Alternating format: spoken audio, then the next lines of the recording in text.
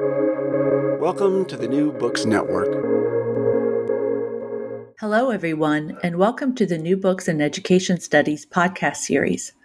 I am your host, Amanda Jean Swain, at the University of California, Irvine. Today, we'll be talking with Katina Rogers about her book, Putting the Humanities PhD to Work, Thriving in and Beyond the Classroom, published by Duke University Press in 2020. Welcome, Katina. Thank you so much for having me. So please tell us a bit about yourself and how you came to write this book. Sure, I'd love to. So I have a PhD in comparative literature from the University of Colorado at Boulder. And I wasn't sure as a graduate student what I was going to do with my studies. I didn't come in with a strong sense of wanting to pursue a faculty career necessarily, but I also just didn't have a lot of grounding in what graduate education looked like and what the possibilities would be for me after I finished.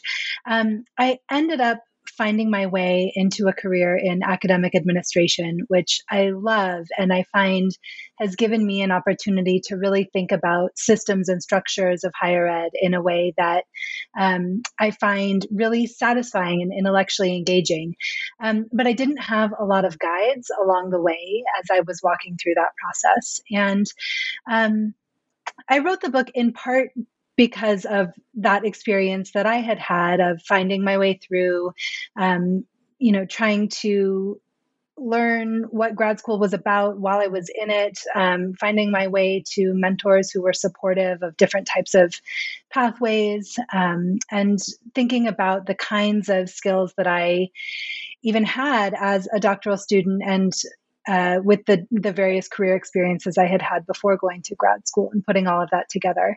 But what made it for me shift from just a collection of my own experiences to something that could become a research grounded book was some work that I did as a postdoctoral fellow with the University of Virginia a few years ago. I was hired when the Scholarly Communication Institute was still based at UVA, and they asked me to conduct a survey of people who had either had advanced degrees in the humanities or had, they were ABD, they had almost finished a course of study, and who were working in career pathways outside of the classroom, and to ask them a series of questions about the degree to which they felt prepared for the careers that they were in, ways in which they felt that they were using the skills that they had gained as a doctoral student or as a master's student in some cases, and what they felt they needed to learn on the job. And as the flip side of that, I also surveyed their employers to find out what the most significant skills were that led them to hire people who had these advanced degrees.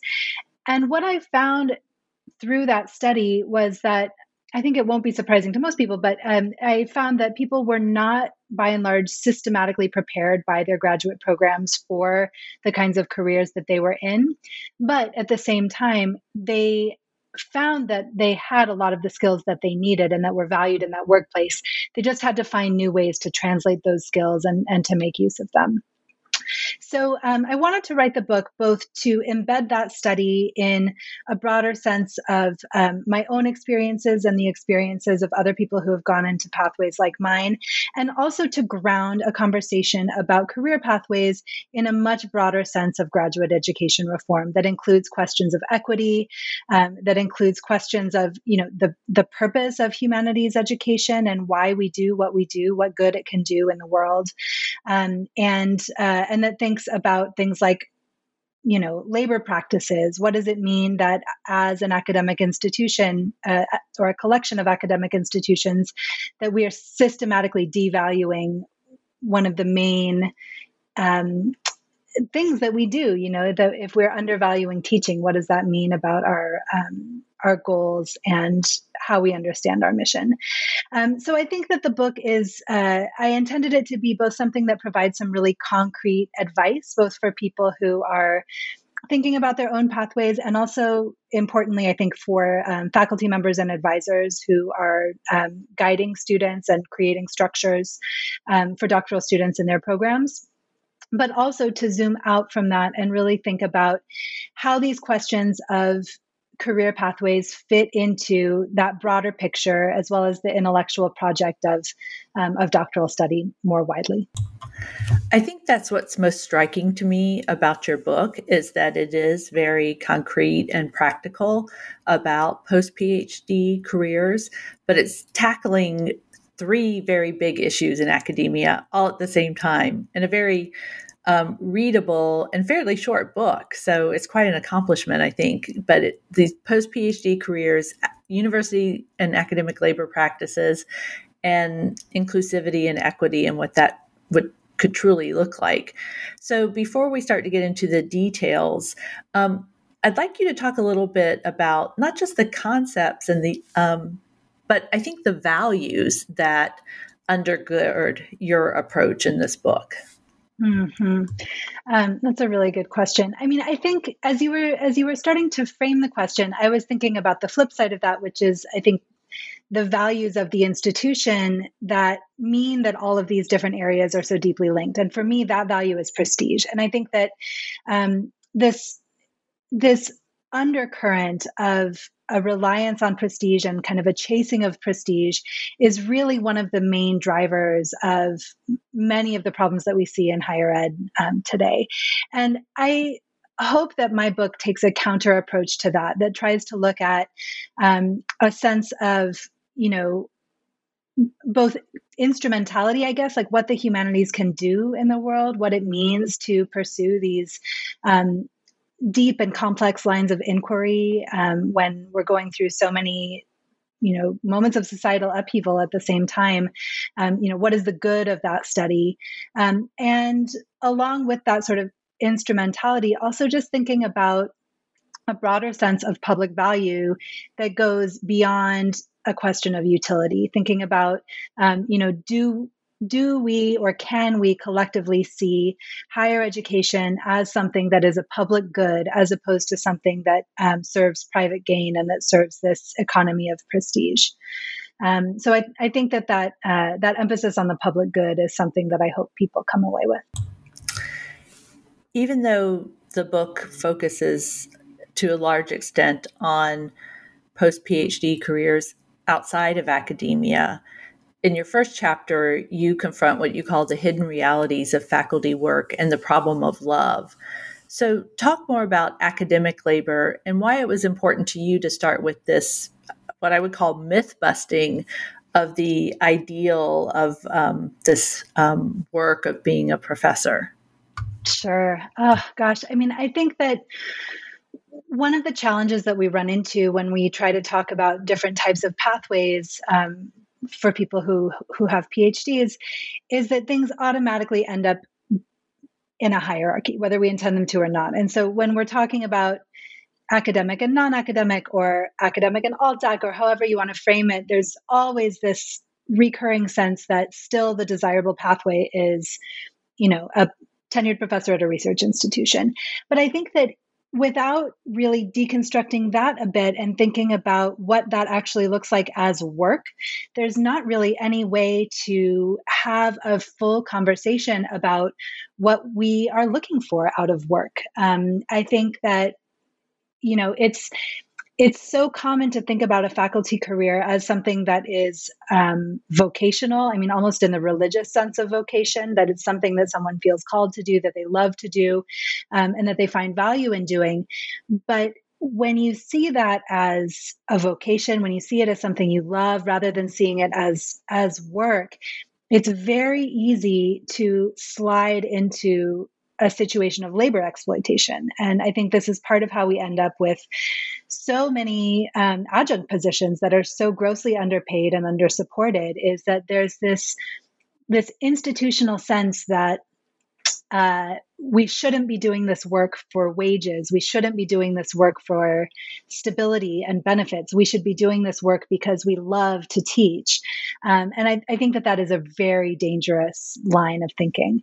And so along with that, I mean, I think that in many cases, even people who do find their way into tenure track positions are often surprised by what that work looks like when they get there. There's just a lot that we don't have a chance to see as graduate students, and a lot of it is not glamorous. And as more of the labor has been shifting towards untenured faculty and non-tenure track faculty, the service requirements on tenure track faculty are getting heavier and heavier. So really that work is becoming quite intense. I mean, not that it wasn't previously, but the burden and the shared governance that are intended within that tenure track system are not being shared as widely as they, I think, should be. And so by talking about what that work actually looks like, it makes it much easier for someone to say, oh, that might not be for me actually, or that's not the way that I prefer to work, or I like working on projects collectively with people, and it sounds like that particular faculty role wouldn't necessarily allow me to do that. And so I think that if we're going to be talking about things like workplaces and, where we live and, being what our families might need, whoever we consider to be our families, all of those conversations can be grounded much more concretely when we also understand faculty work as work. And I guess the other thing that I would say about that is that I think that the skills that are often talked about when we're talking about career pathways outside of faculty positions are really, really good in faculty positions too. They're good in the classroom. I mean, being able to scope projects appropriately, being able to communicate clearly with non-specialist audiences. These are all things that, we do in the classroom just under different names. And then the kinds of, committee work and program planning and administration that happen just constantly in faculty roles as well. There's many skills that I think we're not necessarily taught directly as grad students that are really valuable in those positions, as well as in spaces outside the university. As part of my role at the UC Irvine Humanities Center, we do a lot of work with graduate students around multiple career paths, and faculty will invite me to come talk at their professional seminars and departments about multiple career paths. And I always talk about being a professor as a job and kind of go through all the things you do as a job. And I say, it's not just the life of the mind. And the professor always sits there and laughs as I'm going through all of this, because they're like, yes, this is so true. Because we do tend to, I think sometimes, certainly when we start graduate school, have a somewhat glamorized view of what a faculty position means and looks like.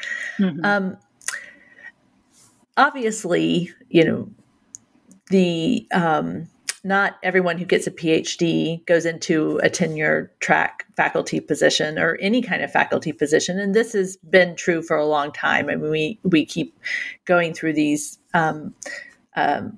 cycles of perceived greater crisis, but this has, for the most part, been the case that not everyone goes into faculty positions.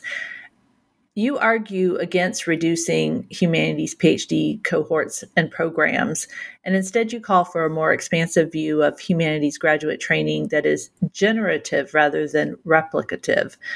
And this requires breaking down, as you put it so well, the systemic bias that prevents scholars from doing their best work. What is the relationship between post-PhD humanities careers and truly inclusive scholarly spaces within the university? Thanks for this great question. I think, you started this question by mentioning the point that I make in the book about the size of graduate programs. And I think that this is one of the more controversial things that I say in the book, and something that I think is really important, because when we're talking about career pathways, it's not enough to talk about where people go after they finish. It's really important to also be thinking about, like, what are admissions committees looking for when they're recruiting new students? Who do we see as belonging to the program or potentially belonging to the program? And if the program is constantly contracting to try and match a dwindling pool of faculty positions that are available afterwards, what I have seen is that those programs become more and more conservative in who they recruit and who they think could be successful within their program. And so they look to, traditional markers of potential academic success in a very narrowly defined way. Things like GRE scores, which we know they don't actually map onto student success, but it gives us something, I think, to hold on to. We look to things like academic pedigree, and knowing that academic job market is so tightly constrained. I think that this is coming from a good place, that faculty they have students' best interests in mind, at least in a sense that they want students to be able to have a job when they finish. It's just that there's some, I think, some narrow thinking around what that job can look like. So if that is sort of one way of looking at things, I think another way of looking at it is to really crack that open and think, what if there are things about humanities education that we cannot imagine yet, and that we need, new student perspectives to drive us into new types of inquiry, new ways of thinking about really complex challenges and problems, and to recognize that, faculty and administrators who are already in the system may not know what those questions are yet, and to have a really open view of how we understand the potential impact of the kinds of work that we can do and the kinds of inquiry we can do within a humanities program. And so how I think that this connects to questions of equity is what I've seen at CUNY, at the Graduate Center where I work, is that students are often coming into the Graduate Center with quite a lot of career experience behind them already, and often a lot of community engagement. That's a significant part of what they do and how they identify themselves. And they're bringing this into their study. It's not that they're pursuing a PhD over here and they have this volunteer work on the side that they do. It's that they really care deeply about the communities that they're a part of. They maybe went into their field of study because they wanted to understand something better or be able to have a deeper impact. And the kind of work that makes the most sense out of some of those lines of inquiry isn't always an academic paper in a journal. It's often something that is more grounded in policy, that's really going to change the way that a neighborhood uses resources or connects with others. I think that we've really seen a need for broader humanistic inquiry in this past year with COVID. I know, being in New York when things were so bad early on, at least early on in terms of the US context, the questions around science were definitely at the forefront of what I was hearing in public rhetoric. But underlying that were a lot of really complex humanistic and social science-based questions that were not being asked until a bit later, about why communities of color were more severely impacted in New York than others, why we were seeing ties between, job loss and the connected economic issues, and healthcare access and intergenerational housing needs. All of these things were connected really deeply. And the first questions that were mainly around science and the ways that the virus was transmitted were not getting at these complex issues. And so I think that if we can think more broadly about recruitment, about admissions, about who we're looking for as potentially contributing to the intellectual projects of our programs and departments, then that opens up a lot of possibilities for where that scholarship can go. I think one of the difficult things around that is that we have to be prepared to support those scholars and support that scholarship along the way. And I think that's where sometimes good intentions and systems and structures don't always quite align. I think this is where you see, things like tenure denial cases, often of scholars of color, often of women of color, because they've been brought in to work in a particular way, but in the end, that type of work was not well supported. I think we see this in some digital humanities spaces as well, where someone is brought in to do innovative work, but then nobody knows how to evaluate it. And so it becomes something that's difficult to support. But I think that, attending to these questions of what we think of as the value of scholarship and the potential value of scholarship has to be something that we're thinking about at every stage of the academic life cycle, not only at the stage where people are looking for a job. Yeah, you start chapter 3 with this sentence. The question of what is considered successful in terms of research and career outcomes is at once highly subjective and highly normative. When I read that sentence the first time, and when I read it again, preparing the questions for our conversation today, I just had to sit with that for a moment because it is so true. It is so true in terms of graduate study, but particularly in terms of, I think, merit and tenure and promotion. Can you talk some more about what it means to reframe what success is, reframe what successful scholarship is, reframe what a successful career looks like? Because this means really asking hard questions about those norms. And what would it look like if we're more expansive? And what kind of work would we have to do to reach that point, to be more expansive in our definition of success? I mean, returning to the question of prestige, I think that and I realize as I'm saying this that I've used we in lots of different ways already in this conversation, but we as people who are part of academic institutions and often as representatives of academic institutions need to be able to loosen that grip of prestige a little bit and to be more flexible in, I don't know, in how we think of the kinds of things that that our work can do. I think that there's often a strange push and pull in academic spaces. I see it among grad students, but I also see it at kind of a broader institutional scale of both overvaluing and undervaluing our work at the same time, where there's a sense that, you know, the life of the mind is this really lofty aim and something that we think is really valuable.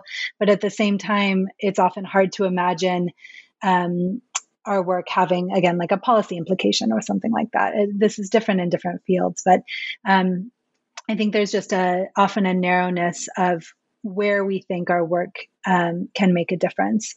And so reframing that, I think it can happen at many different scales at the same time. One of the simplest things is for institutions to be aware of where their alumni are going and to really celebrate that fact, you know, not only to celebrate the kinds of academic positions that people are landing in, which I think is pretty common on university websites, but has anybody placed an op-ed? You know, what kinds of interviews are people doing with press or with other mainstream publications? What kinds of jobs are people doing in, you know, different corporations or government agencies or anything like that? I mean, it's really easy to lose sight. It's easy for institutions to lose sight of what people are doing and to really make that visible. But one of the things that I emphasize in the book is that, especially for people coming in as grad students who may not have a lot of grounding in what doctoral education looks like, who may not have, this was the case for me, who may not have, you know, family who have gone to grad school or that kind of thing, people are always assessing the signs around them to try and get a sense of what is expected, what is valued, what should they be doing, and things like what's available on the website and whose voices are celebrated is really something significant that people can interpret, and I think do interpret in the ways that it's the ways that it maps onto the institution's values. So celebrating the existing successes, I think, is one thing. I think that, so I've been reading a book called Emergent Strategy by Adrienne Mari Brown. And one of the things that she talks about, this is in a context of community organizing, but she talks a lot about fractals and the ways in which a fractal is has the same pattern at the smallest scale as at the largest scale. And I've been thinking about this in academic academic spaces and in academic reform in particular, in thinking about, what are the things that we can do at a small scale in, say, if you're teaching, what can you do in your own classroom to make these kinds of possibilities more commonplace, more part of the accepted norms, something that students come to expect. And then how can that then, that looks very different at an institutional scale, but within a classroom, it might be doing project-based work, having students create something for their final project that is meant to be read or engaged with by a different audience than just the professor or just the class. Having students do things collaboratively also, I think, just changes the relationship to the work and this sense of what intellectual engagement does and can look like. So I think starting even at those smaller scales can be a really significant part of how to start to shift these really sticky norms and patterns of socialization. You also talk specifically to faculty and advisors about what they can do to start to make change, particularly around advising and mentoring. So tell us more about that. Sure. I think that, really, I think the burden for these kinds of changes falls on faculty and advisors and administrators. But really, I think that faculty are in a position of strength relative to students. They're in a position of power that students read and perceive, even if the faculty member doesn't intend to necessarily have that kind of hierarchical relationship. It's built into the structure. And so students are always looking to their advisors to read in them, what's expected and what they can do. I think that mentorship is really important and really tricky in this context because it often is something that happens in very individualized circumstances. It's one-on-one conversations between a student and a faculty member. It's something that faculty, by and large, are not trained for in a systematic way. It's something that people are expected to sort of know how to do. Many faculty members take different approaches to what that then looks like. And it leaves students with a very uneven experience, but one that they don't necessarily have a solid enough footing to be able to question. If they're not getting what they need from an advisor, there's not much recourse for students, even to know how that relationship might look different than it does. And so I think that questions of advising and mentorship are something that need to be addressed at a systems level as well. I think that this is a tricky thing to do. One thing that I'm seeing at the Graduate Center right now that's new, and I'm curious to see how it will unfold, but the English program is developing mentorship clusters that instead of pairing a student and a faculty member in a one-to-one relationship, they're bringing together a couple of students, a couple of faculty members, people with different perspectives and in different stages of their careers, whether as students or faculty, to talk through some of these advising questions together. And what I like about that model is that it immediately destabilizes the idea that the advisor's perspective is always right.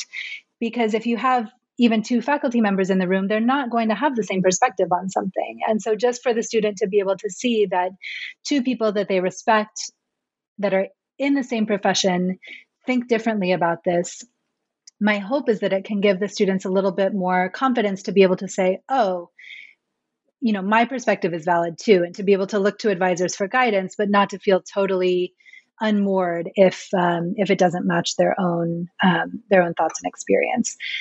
I think one of the other challenging things with mentorship, though, is that because it's not something that's highly valued in a concrete way, like in terms of tenure and promotion, it's hard to evaluate it. It's hard to quantify it. It ends up being something that is fairly invisible and is often quite feminized. It's often seen as a type of care work as opposed to a type of intellectual work.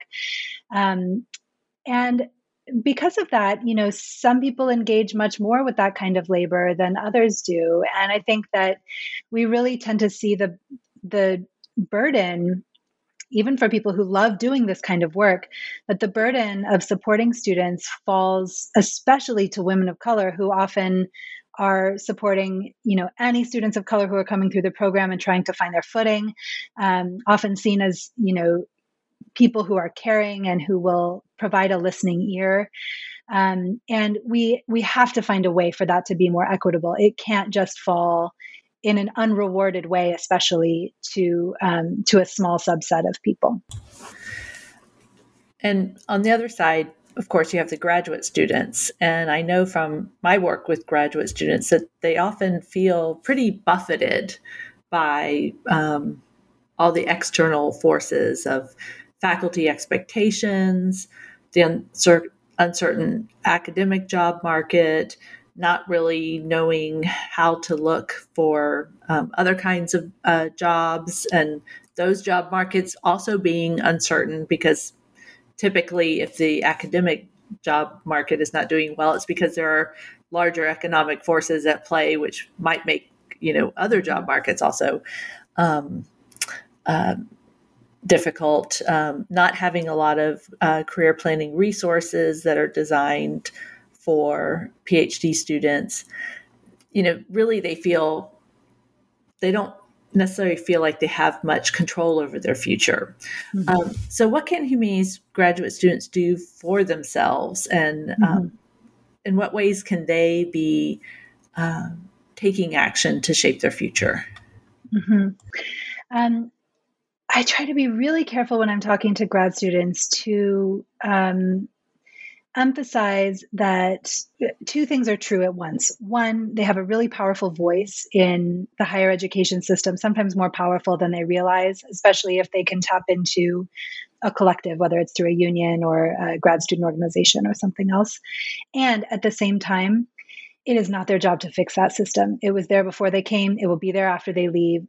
Their job is to get through in a way that feels like, they can maintain the integrity of their work, the integrity of who they are, and can finish hopefully without too much debt. And so I think that, keeping that priority in mind, that on the one hand, it doesn't mean that grad students should hesitate to speak up and to try to change things that they think are not working within their department or within the system. Absolutely, they have a strong voice in that. But I think it's also really important to keep in mind that the academic machine moves very slowly, and that even if they're able to set something in motion as a student, they may not be there. It may be something that the next generation of students sees the impact of. That said, there's definitely things that they can do to help, protect themselves, to help set themselves up well for future success. I think part of it is maintaining a sense of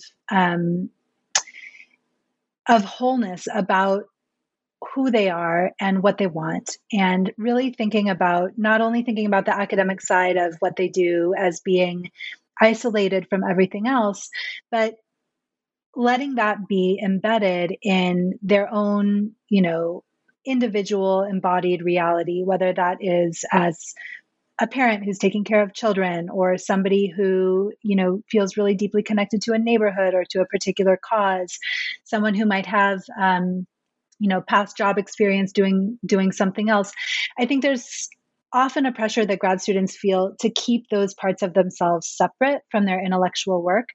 And I don't think that serves them either in terms of a sense of, wholeness, or really in terms of the intellectual work. I think that the different influences that we all have in our lives can lead to some very interesting research questions, and allowing space for that, for there to be some flow through, I think is great, and hopefully helps people to feel a little bit less siloed into a particular space. I think that if a student is coming in without job experience, besides as a research assistant or teaching assistant, I think that is that's something for somebody to think about. If they're coming into a graduate position and haven't had much time or opportunity to work in other spaces, if there are ways that they can start gaining some other kinds of experience, even if it doesn't necessarily seem relevant, I think that that's a very good idea. And even things like the work that I've done, waiting tables, has an impact on who I am and how I approach work and how I think about my relationship to other people and how I move through the world. So I know that those kinds of like casual labor possibilities are not an option for everyone, and especially for international students. They're really quite limited to the work that they can do within the formal structures of the university. But if that's not the case for you, having some openness to exploring things that don't necessarily feel connected can be a really valuable step. I feel at this stage, like looking back at my career path, I can draw a very clear through line, but that was definitely not the case when I was moving forward in time. I did not know how to connect the dots as I was moving through each stage. So it can be quite unpredictable how things will connect. I think that there's a really fine balance for graduate students between saying yes and saying no also. And I think that having some self-reflection to be able to assess whether you are in a period where it's good for you to take on new opportunities, and if someone offers a way for you to get involved in something new, to help plan a conference or to get involved in a committee or speak somewhere, there's a time where it makes a lot of sense to say yes to things that are coming your way. But then there's also a time where the cost and benefit of those opportunities is not necessarily paying off anymore. And so having that equation is different for everyone, but maintaining some focus and knowing that once your dissertation is finished, it's finished forever, and being able to keep that goal in mind and wrap up in a way that suits the work and suits you and the other needs that you have is really important as well. And then I guess the last thing I would say for grad students is to build up a strong peer network in any way that you can. Again, that might be through a union, it might be through people in your cohort in your department, but it might also be like pretty emphatically with people not in your department. Sometimes, depending on the atmosphere of a given academic program, you might find much more support by looking for people who do similar work at other institutions. I co-direct the administrative side of a network called Haystack, the Humanities, Arts, Science, and Technology Alliance and Collaboratory, which has a sub-program called Haystack Scholars that connects graduate students. And one of the things that I really like about this program is that it makes it possible for grad students at programs all across the country to be able to connect with each other and talk through some of the things that they're learning, the challenges that they're having, without necessarily having all of the really complicated political repercussions of talking to someone who shares an advisor with them. So finding a strong peer group, either within your immediate circle or further afield, is something else that I really recommend. Throughout putting the Humanities PhD to work, you talk about higher education and graduate study and scholarly research as public goods with high social value. And you conclude the book with a short reflection on building a university worth fighting for. What does that university look like? Oh gosh, I really have been trying hard to maintain a hopeful stance towards universities, and by thinking about the kind of university that we can imagine collectively. This is one of the exercises that I have for myself that keeps me feeling hopeful. I think that the university that I imagine and that I want to be fighting for is one that supports its students and its workers materially, where students are not, taking on enormous amounts of debt in order to be a part of the intellectual inquiry that's there. It's a space where there's an openness and a curiosity to the different kinds of work that are possible. It's a space that is more porous, I think, than most of our universities are in terms of its relationship to the communities outside of its classroom and office spaces. I have learned a lot being at CUNY in that regard, just because the university is so broadly distributed across the 5 boroughs, that everybody who's coming to CUNY, whether as a student or a faculty member or as a staff member, has many different relationships to the city outside of those academic relationships as well.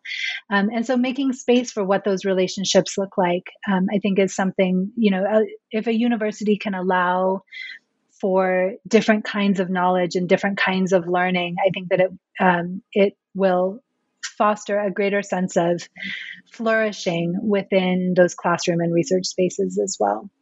So really, I think, a space that is more egalitarian in nature, less hierarchical, more student-centered, more peer-driven, and one that offers the kinds of material support that make it possible for people to thrive.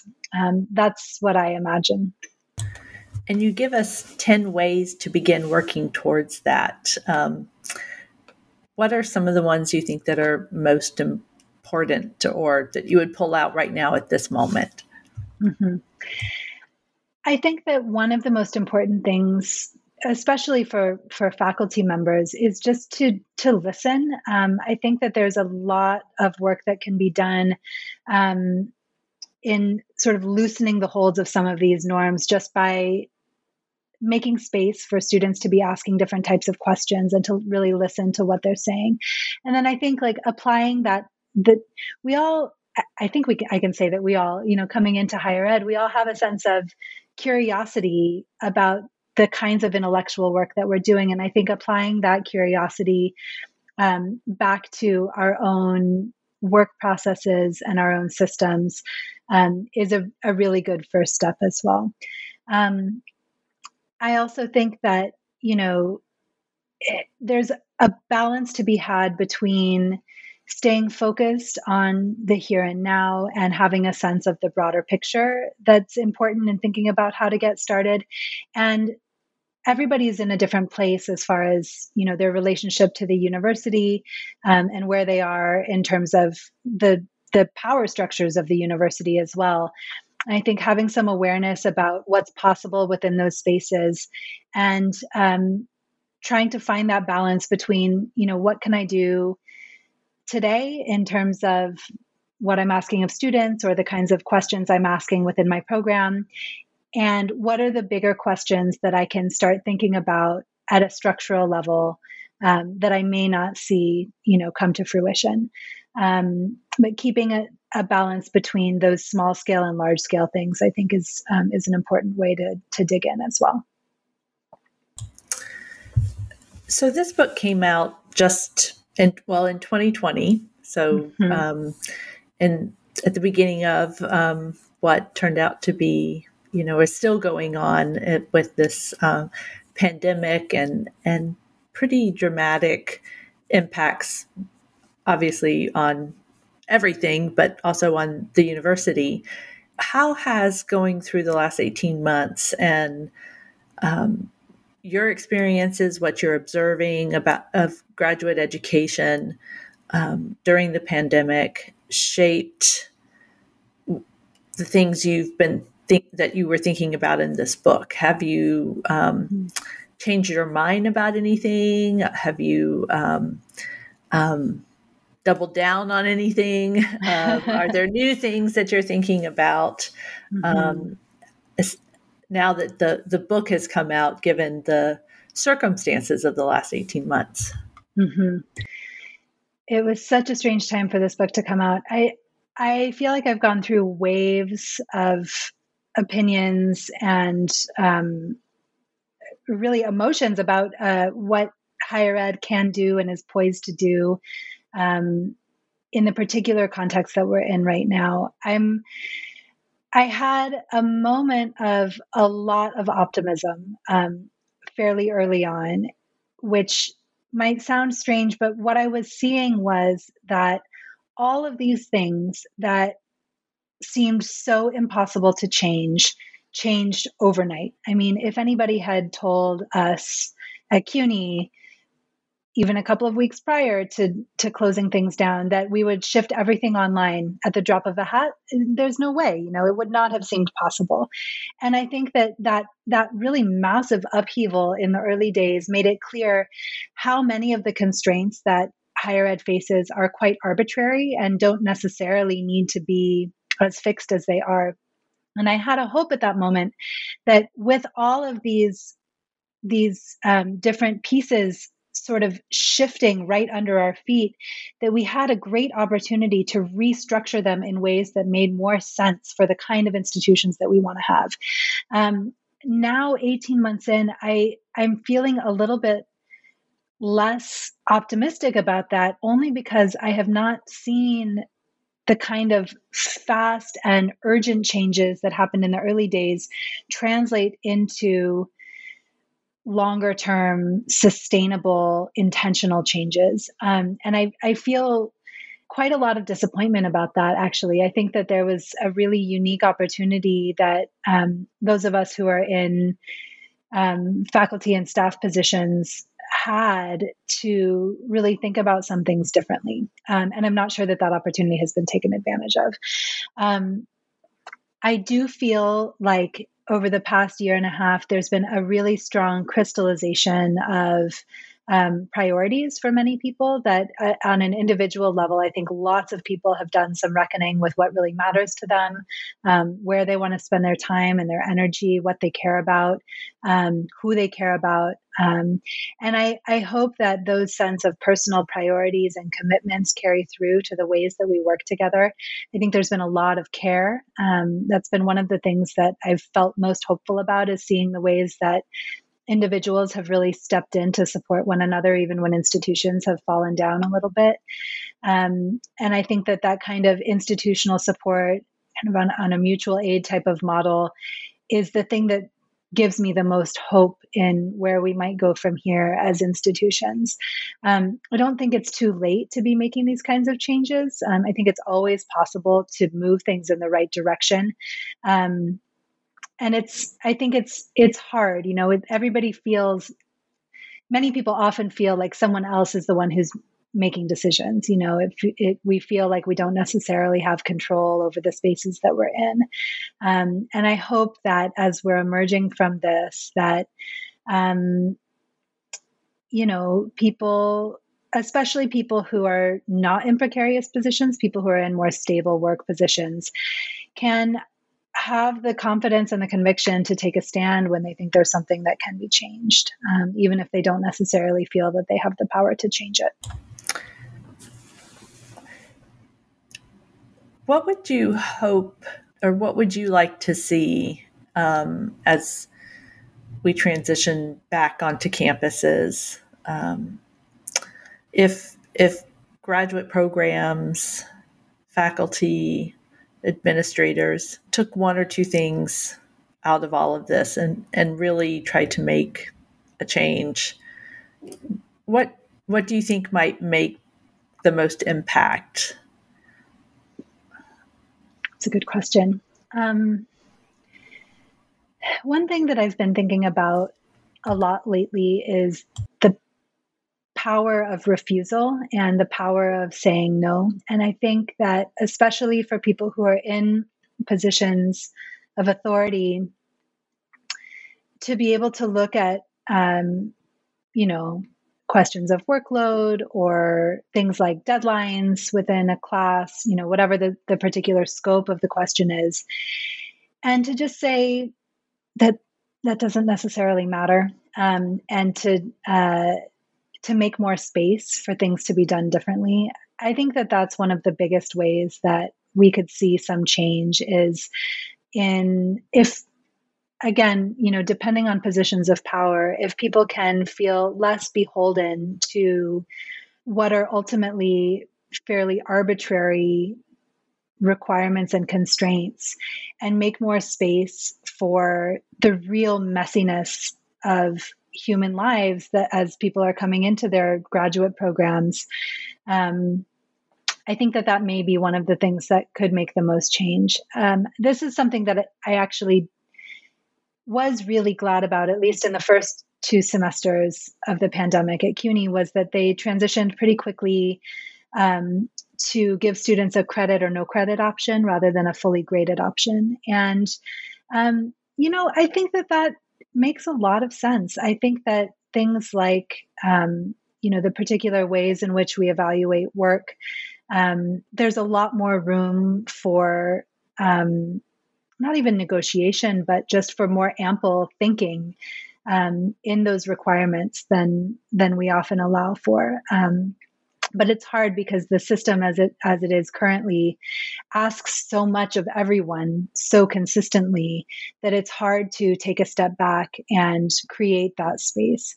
And so I think for anybody who's in a position where you can create a little bit more spaciousness, I think that makes it more possible for students to feel like they have agency in their own education, like they are able to, be a person in addition to being a student, and not feel like they have to separate themselves so thoroughly.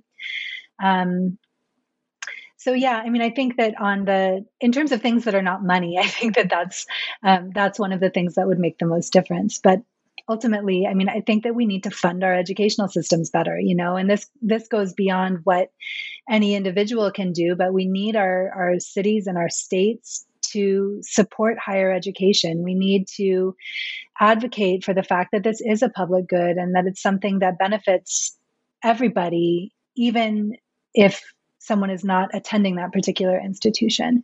And I think that without resources, there's only so much that an individual can do to push back on the system. I mean, ultimately, like CUNY is so under-resourced, and I know this is true of so many public institutions, but we didn't even have hand soap in half the bathrooms going into the pandemic, so you can't just ask faculty and students to make all of these changes in a vacuum in which they're not, where they don't have the material supports that they need in order to be able to thrive.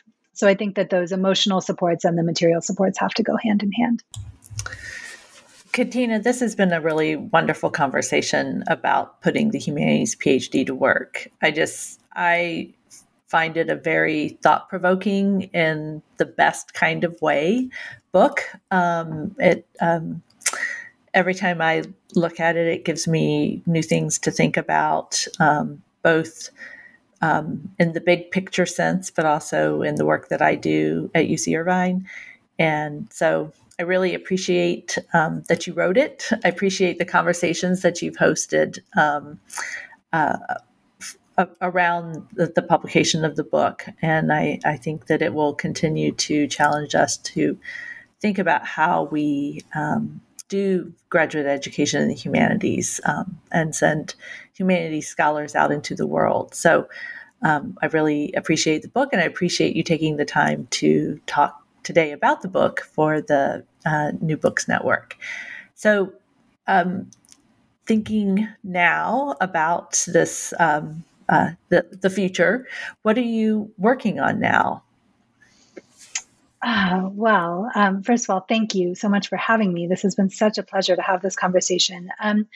What I'm working on now, I started working on this before the pandemic, and it has really changed valence over the last year and a half. But I'm working on questions of abundance and joy in graduate education and whether such things are possible. I have talked to so many grad students, over the last 10 years of my work, who are just really worn down by the system, who are, suffering from anxiety and depression, who are feeling, really at their limits most of the time in grad school. And I think that a different mode of working is possible. I've seen it in the programs that I'm a part of at CUNY. I've seen it in some other programs at other institutions. But I am not yet sure whether systems that really support people, that really emphasize a sense of abundance and joy, whether they can only exist at the margins, or whether they can be something that's actually structured into the heart of a graduate program. So that's what I'm working on. I'm looking to feminist writing, especially by women of color authors who have been doing this kind of thinking about sustainability and abundance and joy for a long time, and connecting that with what I've seen as an administrator and what kinds of things might be possible. I do not have an answer yet, but that's what I've been thinking about. Well, I'm excited to hear about that project in process, and look forward to talking to you about that in the future for another podcast as well as in other settings. So, again, thank you very much for joining us. And this has been the New Books in Education Studies podcast with Katina Rogers about her book, Putting the Humanities PhD to Work. And so thank you very much, Katina, for joining us. Thank you so much for having me. It was great to be here.